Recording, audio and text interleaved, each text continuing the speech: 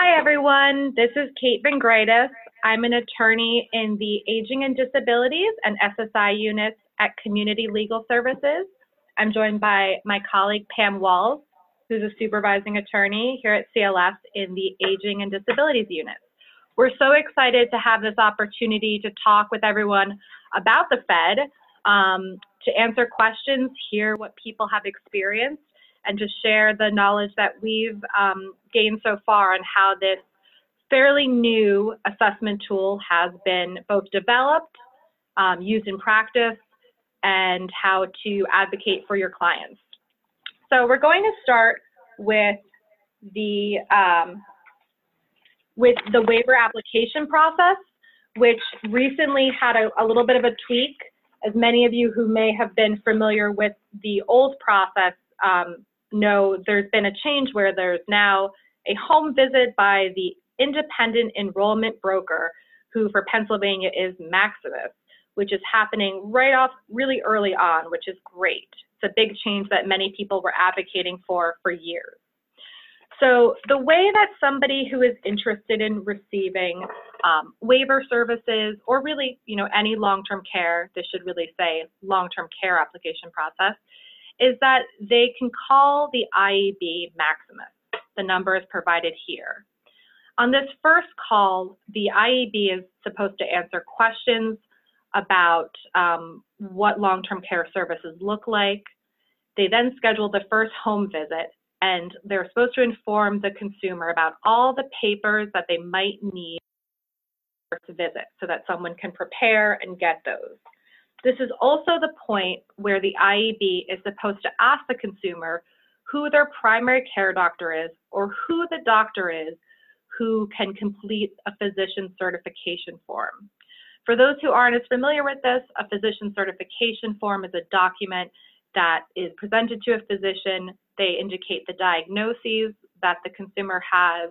They indicate their level of care, if it's a nursing facility clinically eligible, NFCE, nursing facility ineligible, NFI, or if they're ICF, which is intermediate care facility level. And they need to complete everything on that form, otherwise it will be rejected. So this is a very, very important piece of information. The IEB will ask the consumer who can complete this, and they will send the form directly to the doctor to return to the IEB. We wanted to make clear that there's also another way you can start the application process. Instead of just having the consumer call the IEB, people can also call their local area agency on aging, which is also known as the AAAs. And they're able to help assist people in beginning this process. They will connect them with the IEB. They can answer any additional questions. I think some people prefer this because it might move things along quicker, or if they have a good relationship with their AAA, they might be comfortable with that. We definitely see it work both ways. So that's another option.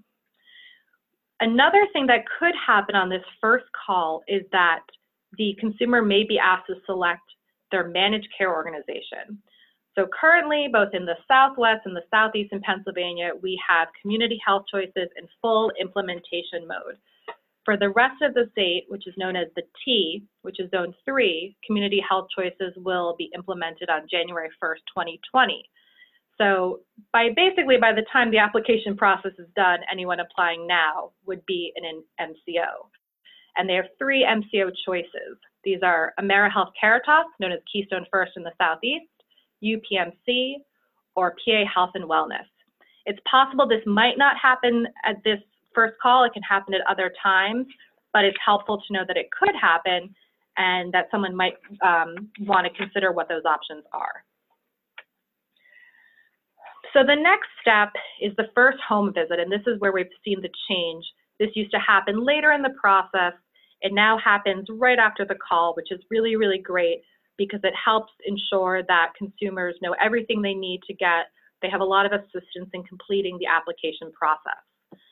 So this is where the consumer completes a lot of forms, but mainly the PA 600, which is the application for medical assistance, which is a necessary part of the application process. There are other forms that are connected to the PA 600 that have to do with financial eligibility, which, depending on the consumer's individual situation, the IEB will also collect. And it is at this point, after the PA 600 has been completed, that the IEB sends it to the County Assistance Office, also known as the CAO. And the CAO, as we'll talk about later, determines financial eligibility for long-term care. Currently in CHC zones, so the Southwest and Southeast, this is where the selection of managed care organizations would happen if it hadn't been done on the first call. Previously, in non-CHC zones, this wasn't happening, but it should be happening pretty soon, given the Zone 3 or Phase 3 implementation that's going on now. There might be other forms presented that have to do with the program options, but the main one is the PA 600 and financial eligibility. Moving on to the big one, which is really, really integral to what we're going to talk about today. The third step is when the AAA, the Area Agency on Aging, comes to the consumer's home to do the home visit to administer the FED. This should happen shortly after the first step. There was a second step. It is scheduled by the AAA. They will directly call the consumer to find out when is a good time for them to come. The consumer may have anybody present that they wish. So if they want to make sure that they schedule it during a time when a family member or a caregiver can be there, that is completely within their right, and they should feel free to vocalize that. At this meeting, the assessor who contracts with the AAA will complete the FED assessment. We're going to talk a lot about what that looks like. What I'll say here is that these assessors are trained on how to use the FED assessment. They complete a 10-module online training program, which includes information on how to address each item on the FED. They are trained to look at these items as not questions, but a series of questions that they might have to ask to get the information, and encouraged to use a really conversational approach.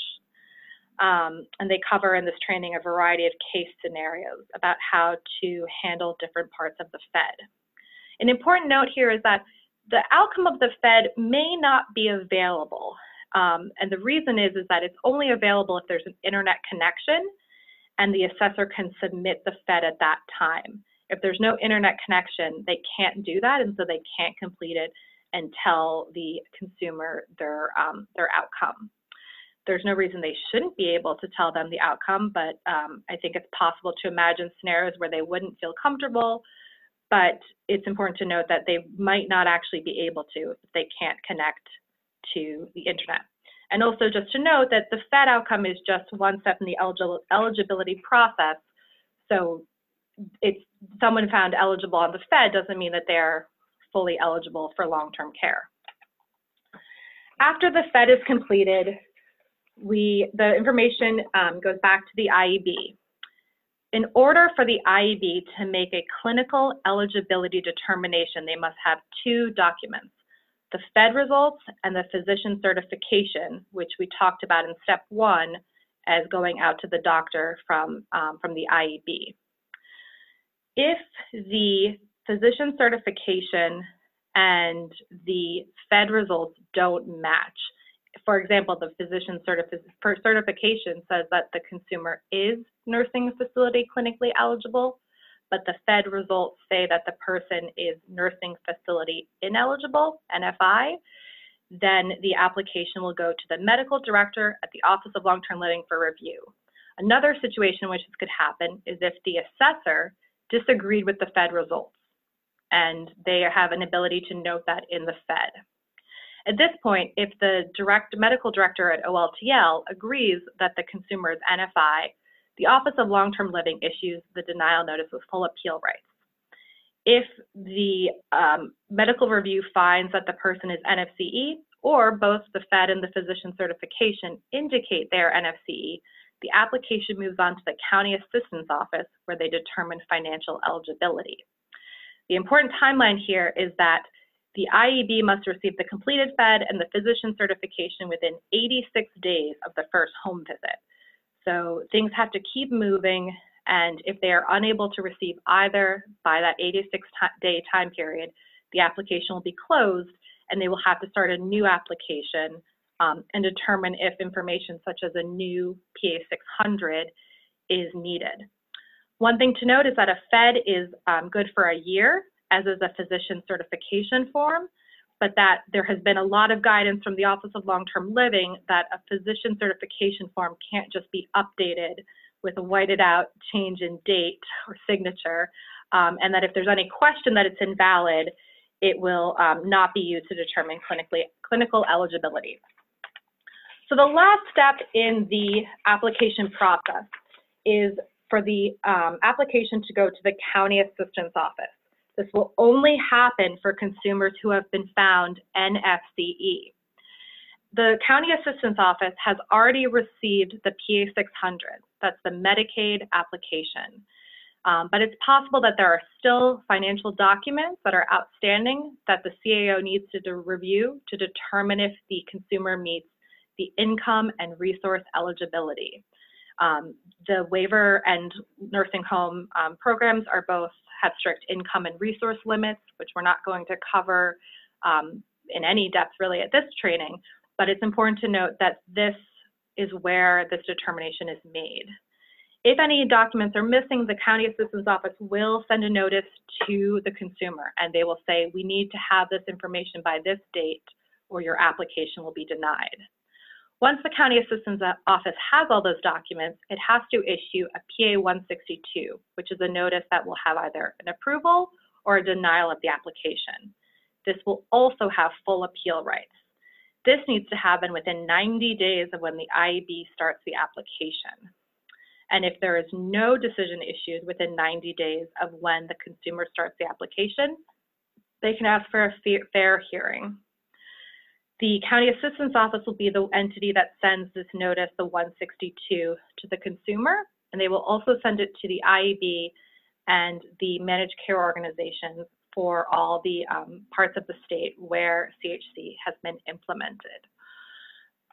The only other note about this is that, just so for those who are curious about the inner workings, once someone is found NFCE, the IEB triggers this process by sending a form called a 1768, which requests waiver determination based on financial eligibility. So most of the information has already been transmitted from that initial PA 600, but it's possible information is missing. For those of you who've worked on these, you know that many, many financial documents can be required at this point, as there is a look back period at people's bank statements, transfer of assets, which can be very cumbersome to consumers. That is the end of the fairly quick review of this application process. We will gladly take questions at this time if anyone has them. You can also feel free to ask questions later. And you can also always feel free to email or call either Pam or myself. I'm gonna give people a couple seconds. Oh, yeah. How long is the look back period? That is a good question.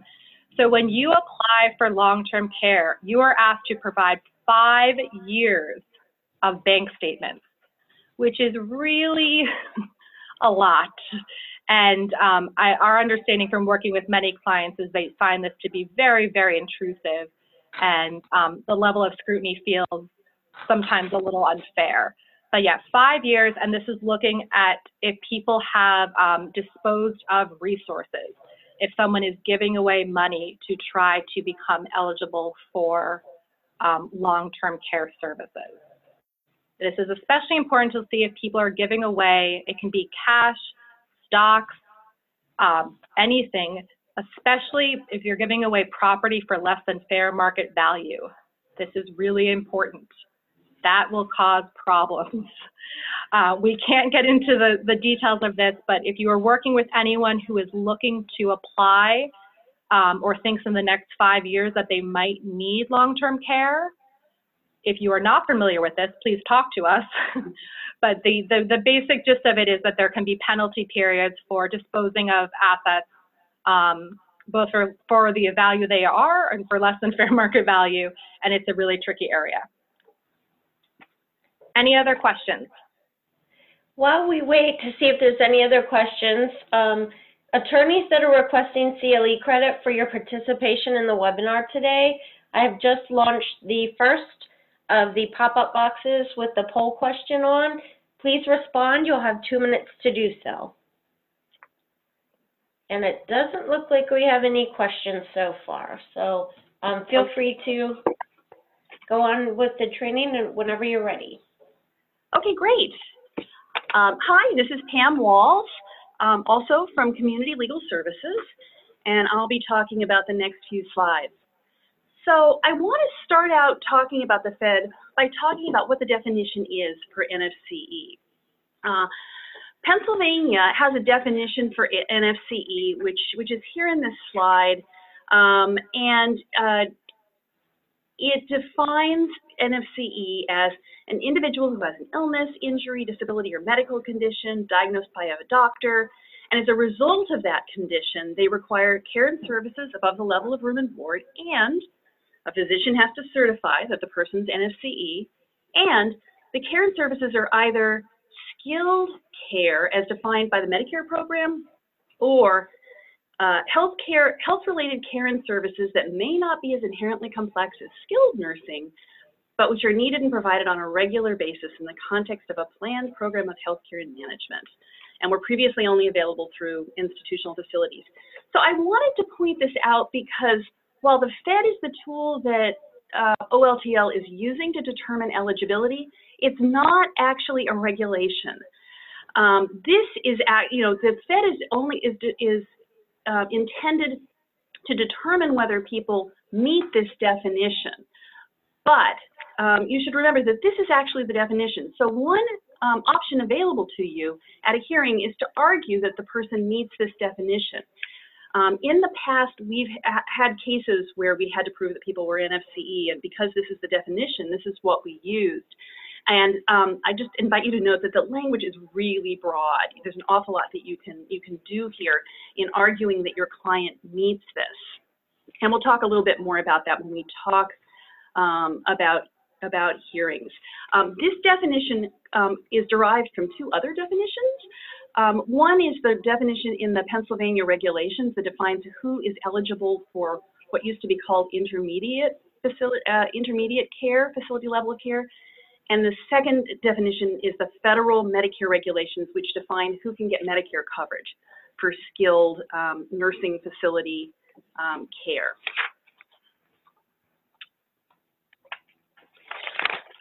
I also wanted to give just a little bit of history and background on what came before the Fed. So until April of this year, the tool that was used by the AAAs in determining whether people met the NFCE level of care was a tool called the LCD, or the Level of Care Determination Tool. It was a much longer set of questions that asked for a lot more medical information.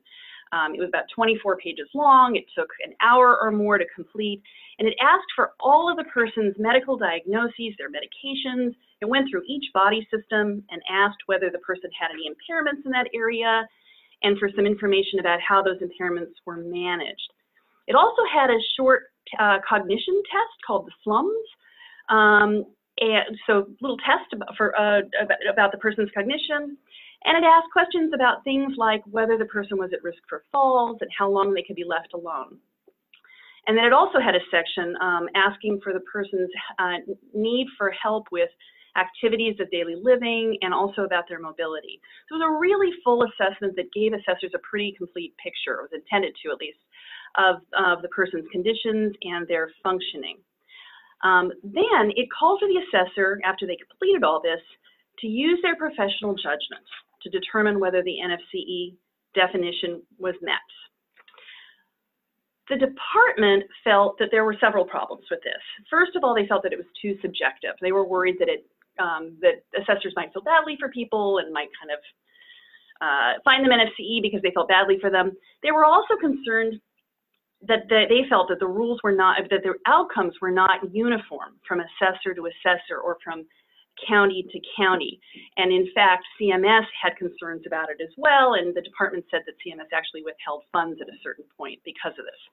So the department decided to make a change and do something about this, and they convened a stakeholder group. and settled on creating a new type of tool drawn from something called the Inter-RAI.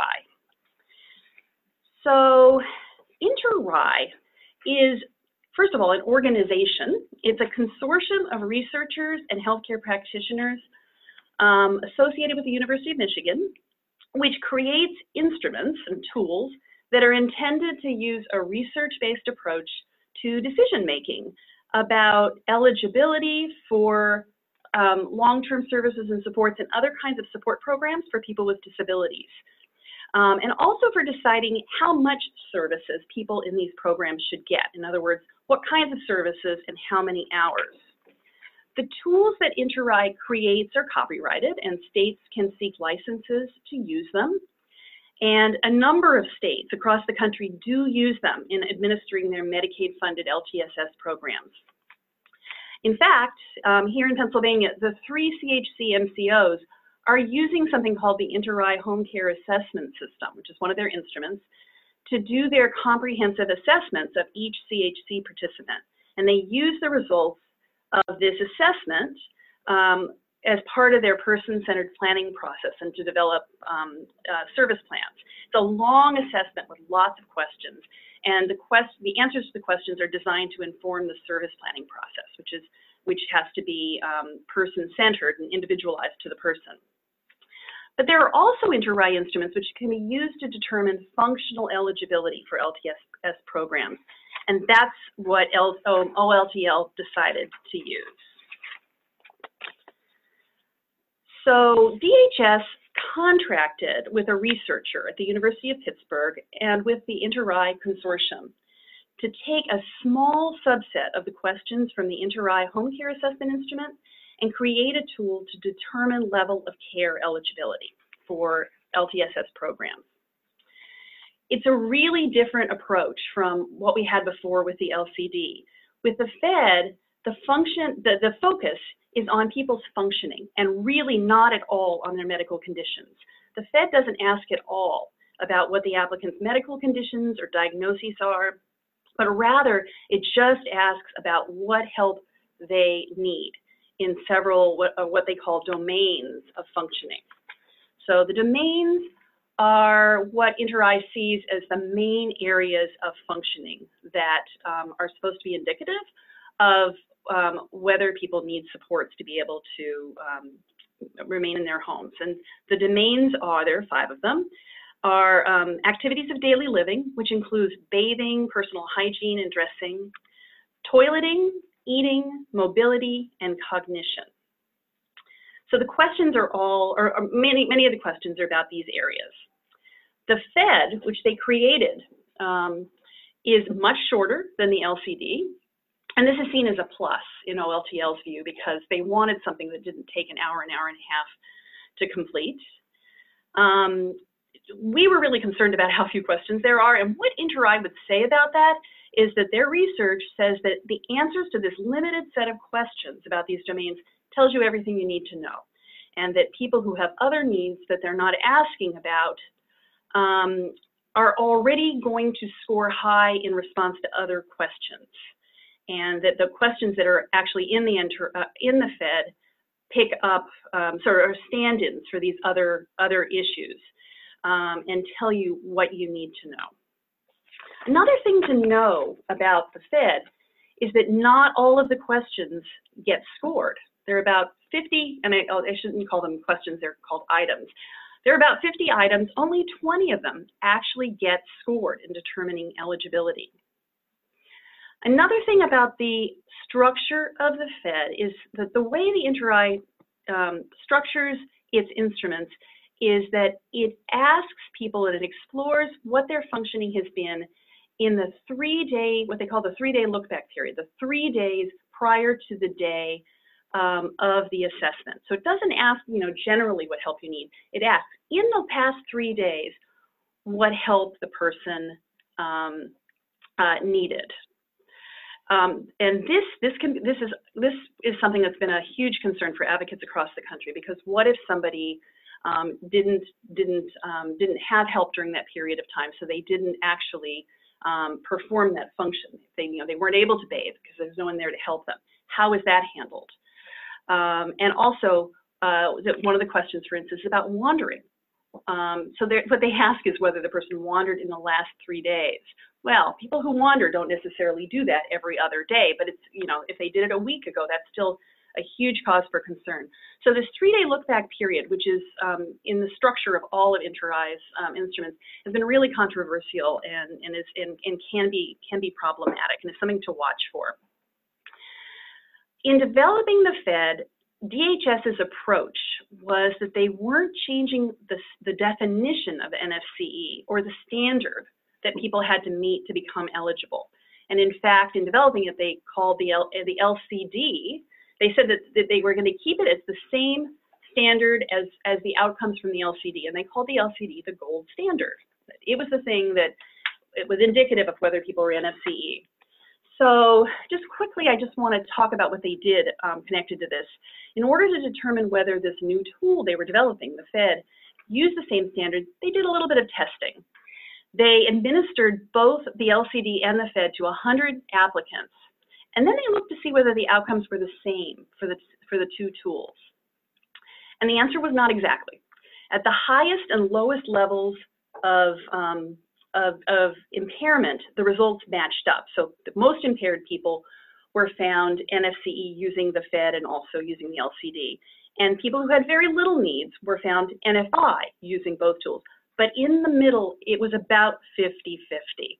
And this raises real concerns about the validity of the Fed. We had discussions, pretty extensive discussions with DHS about our concerns about that. And one of our big concerns was that many of the questions that didn't even count seemed important, including questions about activities of daily living.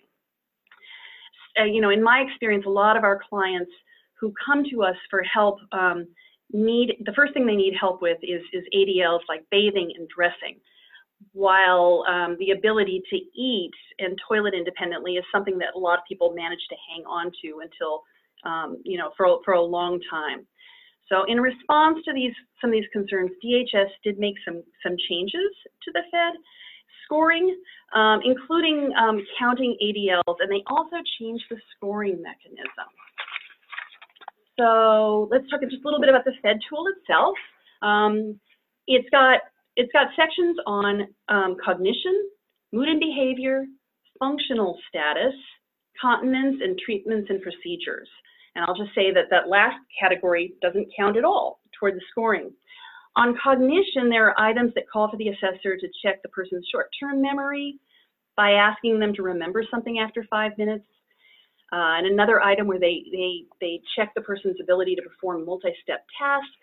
And they also check to see whether the person seems to recognize their caregivers and familiar locations. This cognitive piece has been a real concern. It's much less in depth than the cognitive assessment that was on the LCD. But what OLTL said was that while there was a whole test called the SLUMS on the LCD, assessors frequently skip that assessment.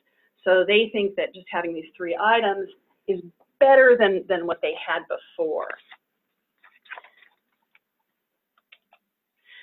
So here's a page that shows you a page from the Fed itself, and that is one of the 2 documents also that we emailed to everyone yesterday if you want to take a look at more of it. This is page 3, and it's section D, which addresses activities of daily living. So if you look at it, you can see that there are here under section D, there are items A through I, which ask questions about all the different activities of daily living. It asks how the person bathes, how they perform personal hygiene, how they dress their upper and lower body, how they walk, how they move between locations on the same floor, how they transfer onto or off of the toilet, how they use the toilet, and eating. And then each of these items is scored on a score of 1 to 8. And if you look at near the top of the item under number 1, you can see the scale of the scores from 0, which indicates that the person is independent, 1, which is also independent but set up help only, 2, which is supervision, 3, which is limited assistance, all the way down to 6, which is total dependence, and 8 means the activity didn't occur at all during the 3-day look-back period. So the assessor is supposed to go through each of these items and use a combination of asking the person, asking other family or caregivers if they're present, or asking to demonstrate if it's something that can be demonstrated, or if there's some question about whether the information being given is accurate. And then they score them using the 0 to 8 scoring here for each item. I want to say just a little bit more about the 3-day period. One thing that we were concerned about the 3-day period was, what happens if the person during that period of time needed help but didn't have it, which would happen a lot, you would think, because these are people who are applying for services and may not have help. We were concerned if the assessor asked what help they received, but they didn't have any help, that the need for help in that area might not get picked up. We raised this with DHS and talked with them about that, and they've agreed that what the assessor is supposed to ask is what help the individual needed, not what they were able to receive. So this is, I think, an important thing to watch and make sure that assessors are doing, and to make sure that this is the questions being asked in your client's cases. Assessors can review medical records if they're available, and they're supposed to ask family members if there's any indication that the answers that they're getting from the applicant may not be completely accurate. For example, if you have a person with a diagnosis of brain injury, or they have dementia, and there's some concern that they may be understating their needs, or that perhaps they can't fully describe their functioning. And this is especially a concern here because the assessors may not know all of the person's diagnoses, especially if they don't have the physician certification form available. So after all the items on the pages of the FED are completed, the responses are scored using something OLTL calls the FED Tool Translation Matrix. And so, here is that translation matrix, and it's the other document that we emailed yesterday. This is the tool that is used to determine the scoring. So if you look at it, in the first row along the top are all of the items from the FED which get scored. The rest of them don't count. So if you look, the first column A has item B1, cognitive skills for daily decision making. Column 3 has the ADLs that we were just talking about on that page of the FED that we looked at with bathing and personal hygiene. Then the column down the left side has all the possible scores from 0 to 6. And I know some things get an 8, but 8 means it wasn't performed at all. So here they just score from 0 to 6. And so these scores down the side correspond to those scores that we were talking about before. I'm going to go back from 0 for independence to 6 for total dependence. In the boxes below each item, it says what scores count as either a partial or a full deficit. So, for example, in column A for item B1, which is about cognitive skills for daily decision making, if the person got a score of 2 to 4, they're considered to have a partial deficit. And if they got a score of 5, they're considered to have a full deficit. Or if you look in column E, which again is about bathing and other ADLs, a score of 3 to 6 on any 2 of the sub-items, which they call bullets here, is a partial deficit, while a score of 3 to 6 on 3 or more of those bullets counts as a full deficit. So you need to go back, so you can get a copy of your FED, I should say, by requesting it from your client's FED from Maximus. And you want to go to that to see what score your client received for each item. And then you can look at the translation matrix to see how many of their responses got them either a full or a partial deficit. And to be found NSCE, the person needs to have either a full deficit or 3 partial deficits. And you can see at the bottom of the page, it says that there. A problem in figuring all this out is that the printed out version of the FED that you get from Maximus doesn't say what number corresponds to each response. So it'll just say, for instance, it'll have the independent box filled in for an item. It doesn't have the numbers there to indicate what score the person got.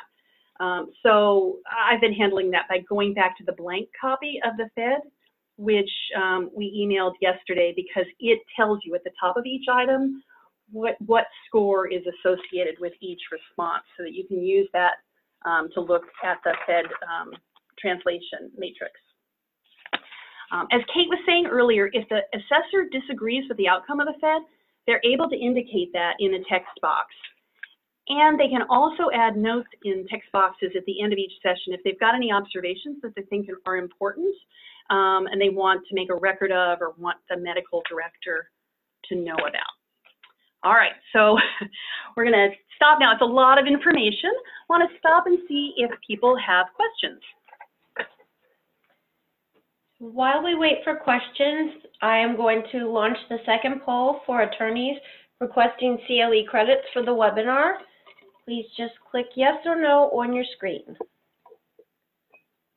And if you have any questions, please type them in the chat box, which can be found if you hover your mouse on the bottom of your screen.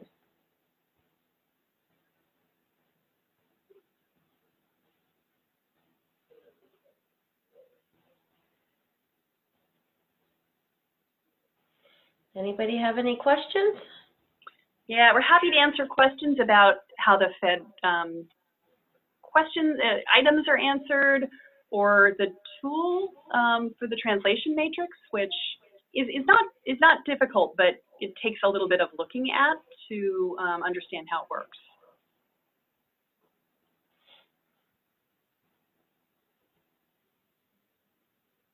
All right, well, we could move on, and then if in the meantime, if people have other questions, they should feel free to type them in, and we can go back.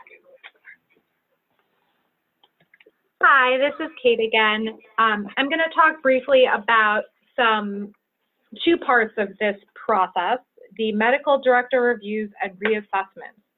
So we've already covered medical director reviews a little bit in indicating that they are triggered when the physician certification and the results of the FED are not in alignment, meaning one says NFI and the other says NFCE, or if, as Pam just explained, the assessor indicates in the outcome box at the end of the FED that they disagree with the result. So either of those things could trigger the medical director review.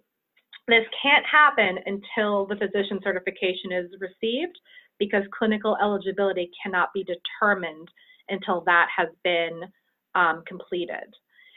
What's helpful to note, but also we have the caveat that we're not exactly sure what medical director review looks like.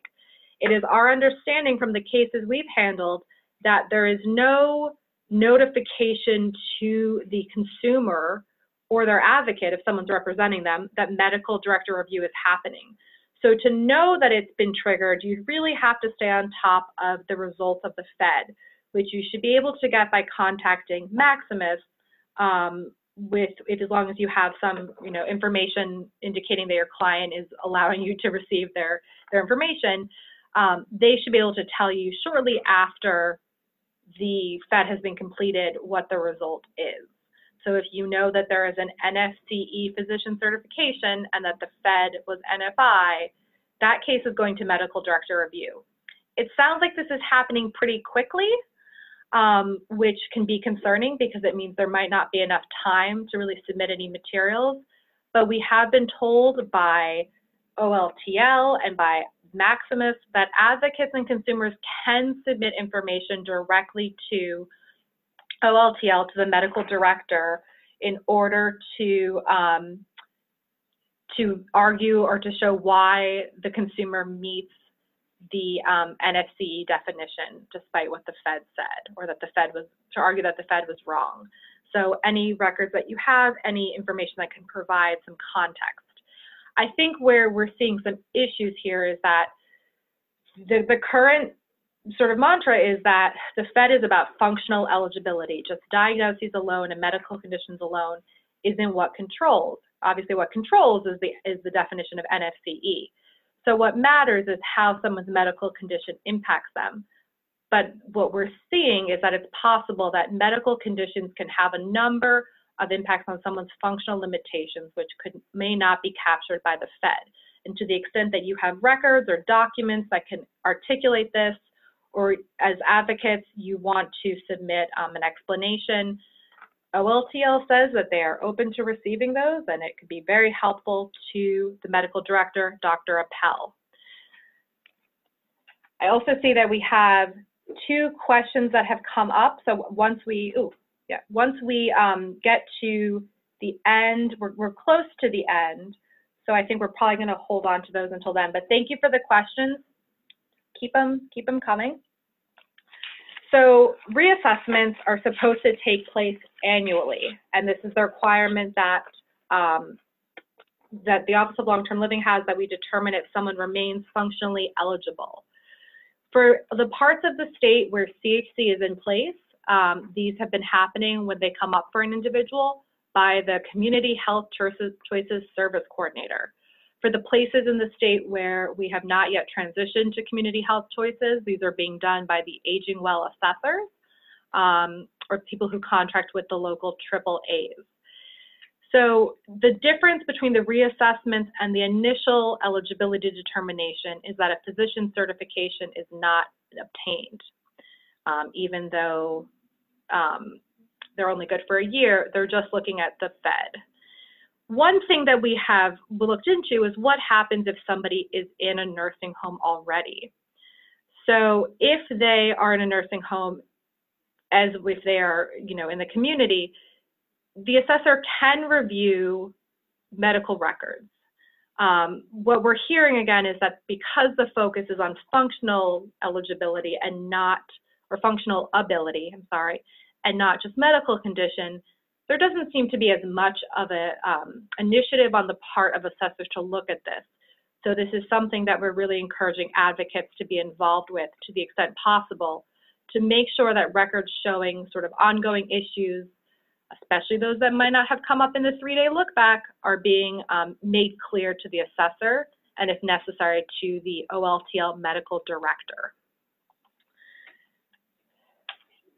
All right, now we're moving on to having some technical difficulties. There we are. On to the appeal process. All right. So let's talk a little bit about appeals in this area. The functional eligibility denial notices are issued by OLTL right after the Fed determination, and it should specify whether the reason for the finding of ineligibility is due to the physician certification saying the person was not NFCE, whether it was the Fed, and it should say if there was a review, if those two were in conflict and the medical director reviewed it, it should say that the medical director reviewed it and found that the person was not NFCE. And that should give you some idea of what the issues are. The first thing I think to do in this situation is to get information from Maximus. And you'll need a HIPAA compliant release, and you can send it to Maximus and ask for a copy. In particular, you want to get a copy of your client's Fed and physician certification. There's a hearing packet which Maximus has been sending us that you can request, and it'll have the Fed, the PC, and most recently we got sort of an odd document that was labeled hearing information, which was supposed to have information about the process and eligibility, but instead had sort of confusing text from various waivers, and it seemed like some of the information was out of date. So you may see that. We've asked OLTL what's going on with that. And hopefully that will become a more useful document at some point. If you want to get this from Maximus, we found the easiest way is our contact there, Mary Stoneroad, and we can share her contact information with you if you need it. She's really good about getting back with that information, which will give you a starting point for figuring out what happened in your client's application. A couple of things to think about doing before a hearing are, first, if you interview you'll want to, of course, interview your client and ask them a lot of questions to try to determine what needs they have and that are relevant to a finding of NFCE. And if you get the sense that the FED that was performed didn't accurately pick all of that up, you can ask Maximus and OLTL to do another FED. It's particularly easier to get them to do it if you can argue that something has changed, that the person's deteriorated, there's been some change, or that there was something wrong with the first FED that meant that it wasn't really accurate. And we've had a number of cases where the first assessment really failed to pick something up, and then we've talked to our client about the importance of fully describing all of their needs and what's important, that has in some cases meant that a second assessment picked up more and meant that the person was found NFCE. Another thing is to do pre-hearing, as Kate was describing, is to try to get medical director review. Especially you could do that if there's a conflict between the physician certification and the FED, and it's helpful to try to get more information into the medical director, either medical records or letters from doctors explaining the person's needs, to try to enable him to have a fuller picture as he reviews it. In some cases where there is not a conflict, well, even if they're either way, in some cases we've pushed for physician review just because it really seems like something had gone wrong with the FED. For instance, if the FED was really short or completely failed to pick up on major issues that were there. If you get to the hearing, at the hearing, first of all, just in terms of who will be there, there will be an assessor there whose job, the assessor who did the FED will be there, and their job is to explain how the FED was scored. So in other words, how did the consumer answer the items? The assessor can also indicate whether they agreed with the outcome or not. In addition, there will be what's called a subject matter expert there, and their job is to explain to the ALJ and to the appellant how the FED functions and how the various responses affected the outcome. The doctor involved in the medical review doesn't generally come to the hearing. So at the hearing, you can argue and present evidence that the client's needs weren't accurately captured on the FED, and try to make the case that they actually do have 3 partials or 1 full deficit. Medical records or doctor's letters may be helpful. If you can get the doctor on the phone to testify, that can be very, very helpful. And one thing I think a number of us have had the experience in doing these hearings is sometimes in the course of putting on this evidence, the ALJ or Maximus will decide that it seems like it would be appropriate to get a new assessment, and it's possible that suggestion will come up at some point during the hearing.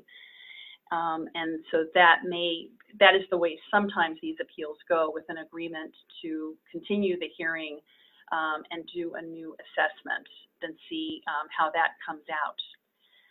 Keep in mind that even if the FED is really not working for you as a path to proving eligibility for your client, you can always argue that the NFCE definition is met. And again, that's really broad language where you can argue that your client has a disability or a condition that means that they have needs above the level of room and board, and that they need a planned program of care as described in that really broad language. In the past, we had a number of cases where we ended up having to do this, and we were able to talk doctors sometimes into getting on the phone and saying basically that our clients did in fact have these needs. And we won every one of those cases because ALJs really listen to doctors. So that's something to keep in mind. And it's also just really important to remember and to remind the ALJ that the FED, it wasn't created through a Regulatory Review Act process. It's not a regulation. It's not binding as a regulation. The definition is NFCE. The FED is only a tool to try to get at that, but the actual definition is the NFCE definition. So, any more questions at this point? There's a couple that have come up. Yeah. We're just looking at the questions that have been submitted. Okay. Kate question, is the old aging directive 2009 still controlling for the definition of NFCE? Yes. I need to look at that directive, but the definition has not changed, and so it should be, yes. Next question, Pam mentioned that assessors are supposed to ask whether people needed assistance in the last 3 days, not just whether they got assistance with various tasks, since they may not have been able to get the assistance they needed. Do we know whether that's happening? That's a great question. It's supposed to be happening. I think we don't know for sure. I don't think, we haven't been able to actually go to any assessments. If anyone has been able to be at one and has any sense, based on having seen something or heard their client describe it, that would be really, really useful information. We've kind of hammered home over and over with DHS that that has to be the way that it's being done, and the assessors have been trained that that's what they're supposed to ask. Are the CHC service coordinators using the feds to do the reassessments? Yes, yes they are. It's the same exact tool. It's just being administered by the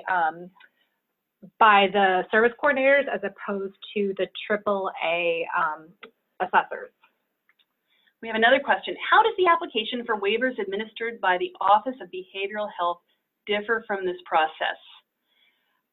It differs. It's a different standard. I actually don't know very much, frankly, about the behavioral health waivers, but it's a different standard, and the Fed is not used. So it's going to be a completely different process. Do ALJs understand the Fed? Did they receive any training on the Fed and how it is used to get to NFCE since there are no regs? This is such a great question. Unclear. They were supposed to receive training. We have actually not heard back from DHS that training has occurred. And that's something that we need to follow up with them about.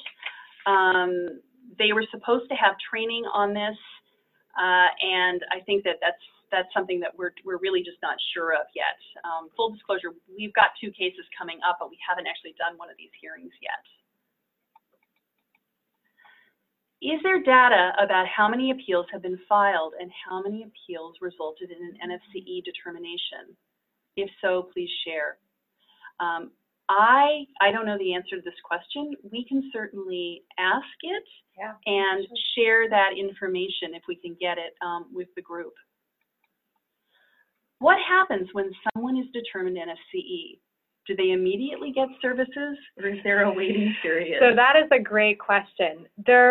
If they are completely financially eligible, meaning that when their information went to the county assistance office, their income, they were within the income and resource limits, and there was no question about the transfer of assets during the 5-year look back, then their information would be sent to the MCO that they selected. So this is what could have happened during the initial call, during the first visit, and potentially during a follow-up phone call if for some reason they hadn't yet made a choice. Once it's at the MCO, they have 5 days to do a comprehensive needs assessment, which is the assessment that Pam described as being, it uses the Inter-RAI home care assessment. So that's all 3 of the MCOs in Pennsylvania, Memorial Health Caritas / Keystone First in the Southeast, UPMC, and PA Health and Wellness all use the Inter-RAI, along with some other additional MCO-specific questions, but it's all based on the Inter-RAI. Once that happens, the MCO has 30 days to get services in place, means, well, to have a completed person-centered service plan that is implemented. So ostensibly, you still have another 35 days maximum, potentially longer, unfortunately. We have seen some issues with this as part of the transition to CHC. So I would not say it's immediate. There should not be a long waiting period. However, if someone transferred assets that were subject to what's called a penalty period, then there could be a waiting period.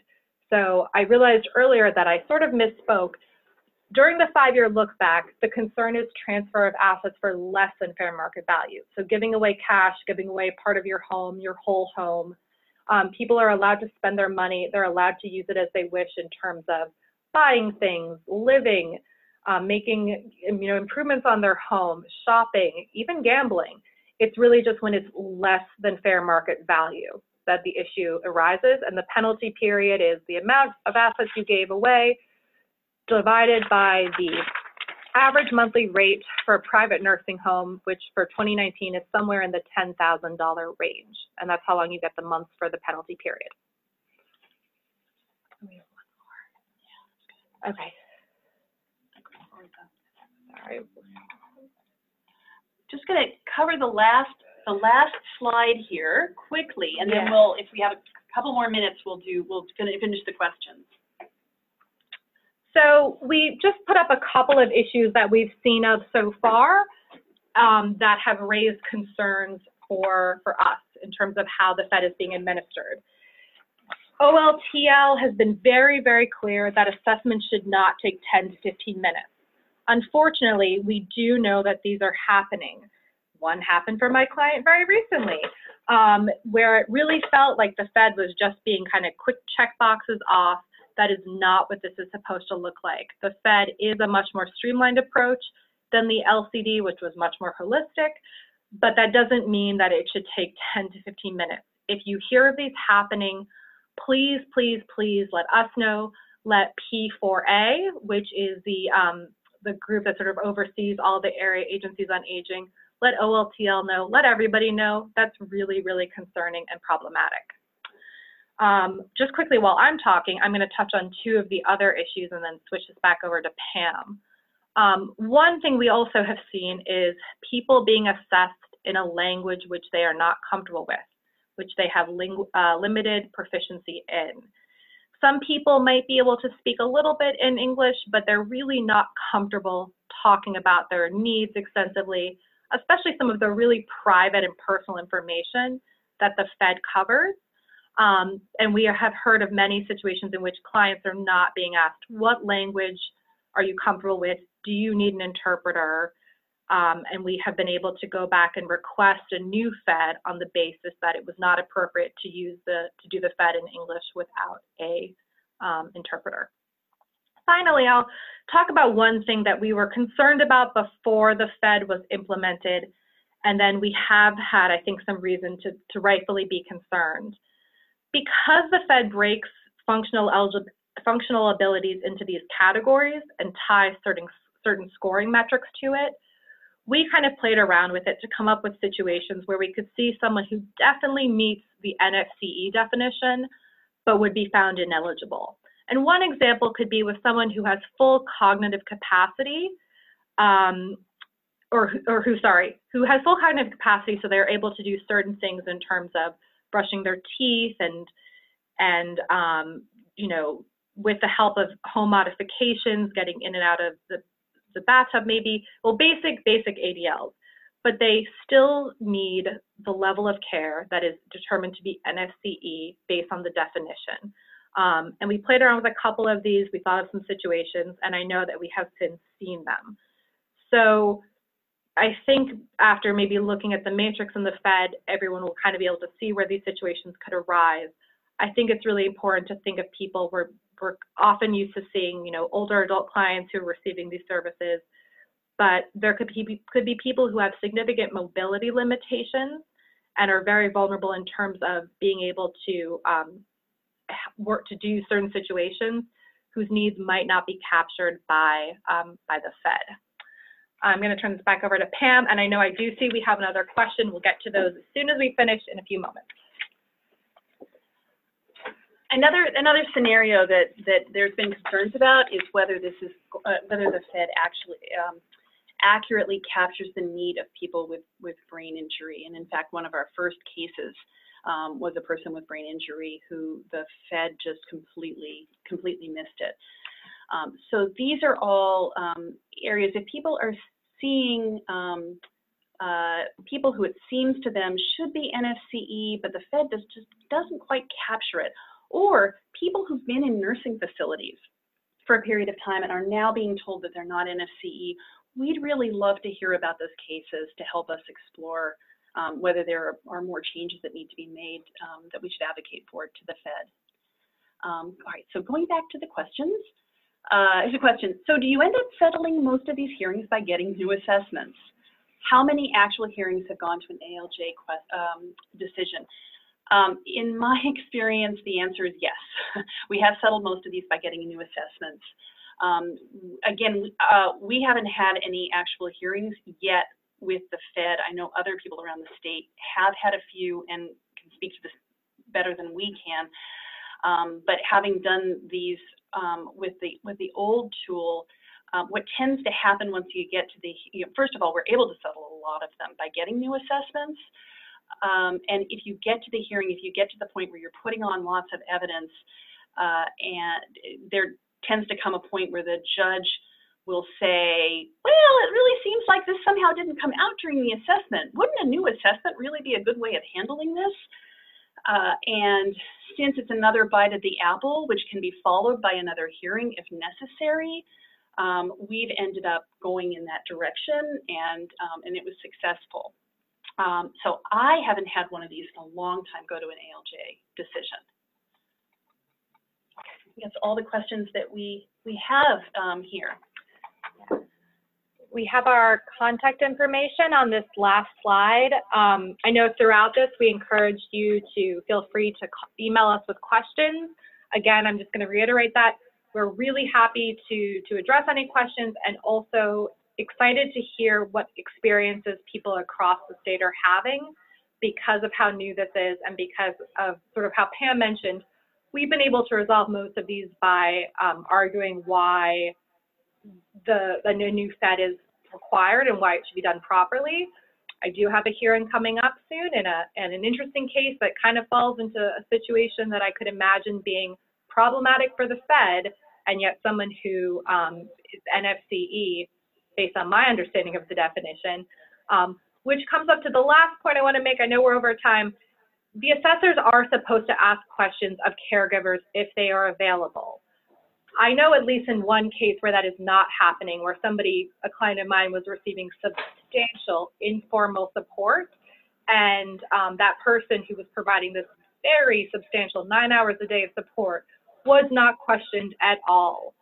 And sometimes people either forget exactly what they need help with or don't feel fully comfortable for a number of reasons. It's really important that people understand that other individuals in their lives who know about their functional abilities can be questioned, and they should be.